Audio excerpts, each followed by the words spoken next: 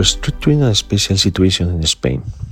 In the light of the COVID-19 pandemic, the vast majority of European countries have implemented various measures concerning insolvency proceeding, restructuring, and right of creditors generally. In Spain, our government has enacted several exceptional measures which pursued two key goals for the company.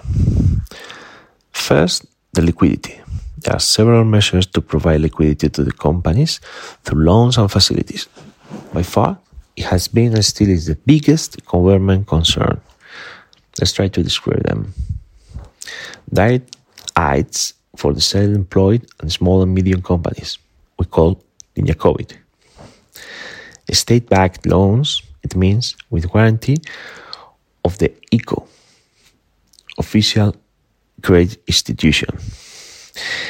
Any loss sharing would be only voluntary for banks, implemented through a code of good practice that all banks will sign.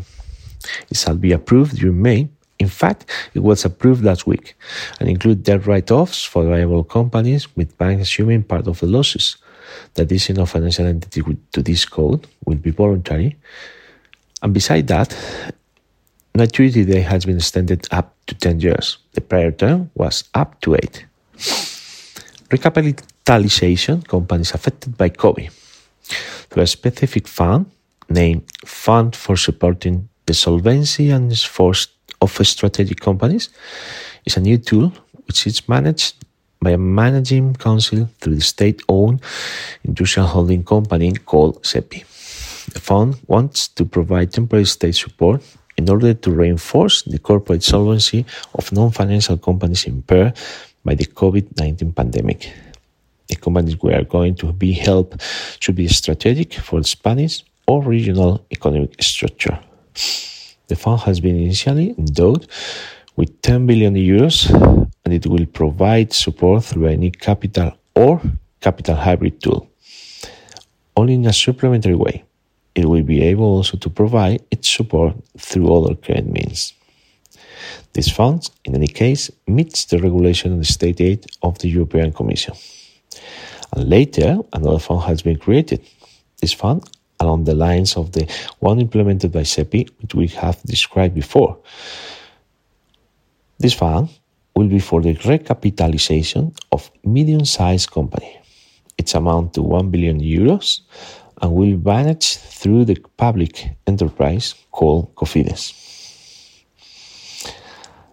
A second branch of measures regarding to is legal duties, basically divided in corporate and procedural.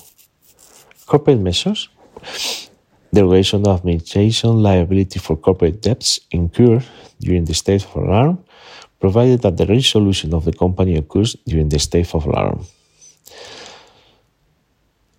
Suspension of director obligation of compulsory legal dissolution of the company due to qualified losses. About procedural measures, suspension of the duty to file for insolvency until 31st December 2021. Within the insolvency proceedings of a company, it will be possible to amend the credit agreement until December 31st, 2021. And the debtor obligation to promote the liquidation of the company is deferred until, again, December 31st, 2021. However, the state of alarm has been fallen off. We can see how the exceptional measures are still in force until the end of the year. We would like to talk about our current legal framework. COVID exceptional measure aside, Spanish government has recently enacted a consolidated text of the Spanish Insolvency Act, which came into effect last year in September. Its main characteristic is to give greater importance to restructuring and to the sale of valuable assets. Amongst others, we can highlight two useful instruments for companies in the race to recovery.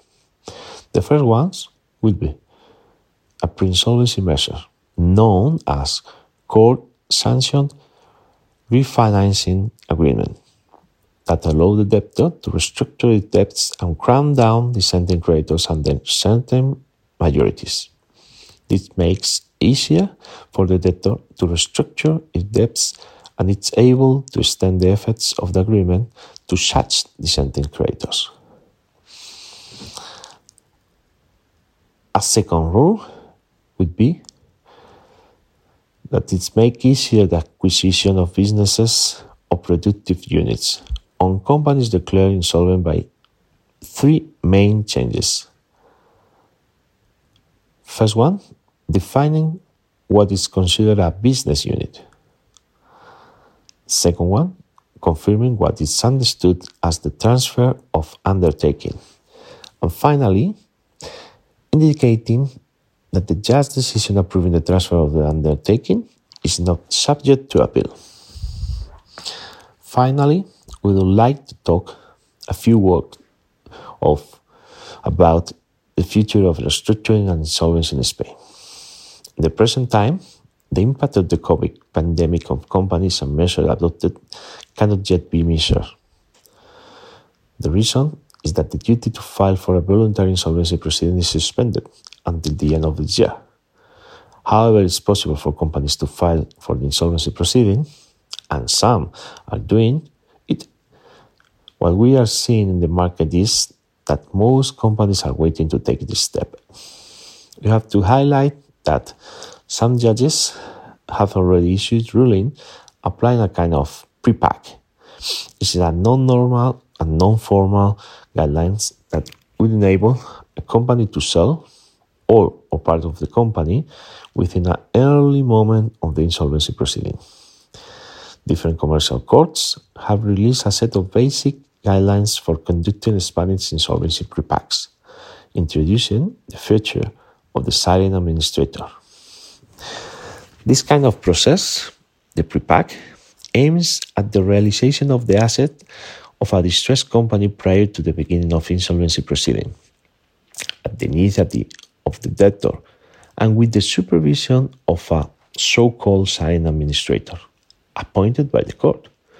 Such silent administrator will be appointed insolvency receiver. Pre-packs are deemed aligned with the rationale and purpose of the Directive of Preventive Restructuring Frameworks. They contribute to the shortening of the length of insolvency proceedings and also favor the recovery rates within them. In lack of an express regulation on the matter in Spain, the main guidelines concerning insolvency pre-packs recently released by the Commercial Court give us a few rules. The first one, about the appointment of a silent administrator. The novelty here consists in that the debtor may also request the appointment of a silent administrator. A second rule is about the out-of-court phase of pre-pack with the silent administrator.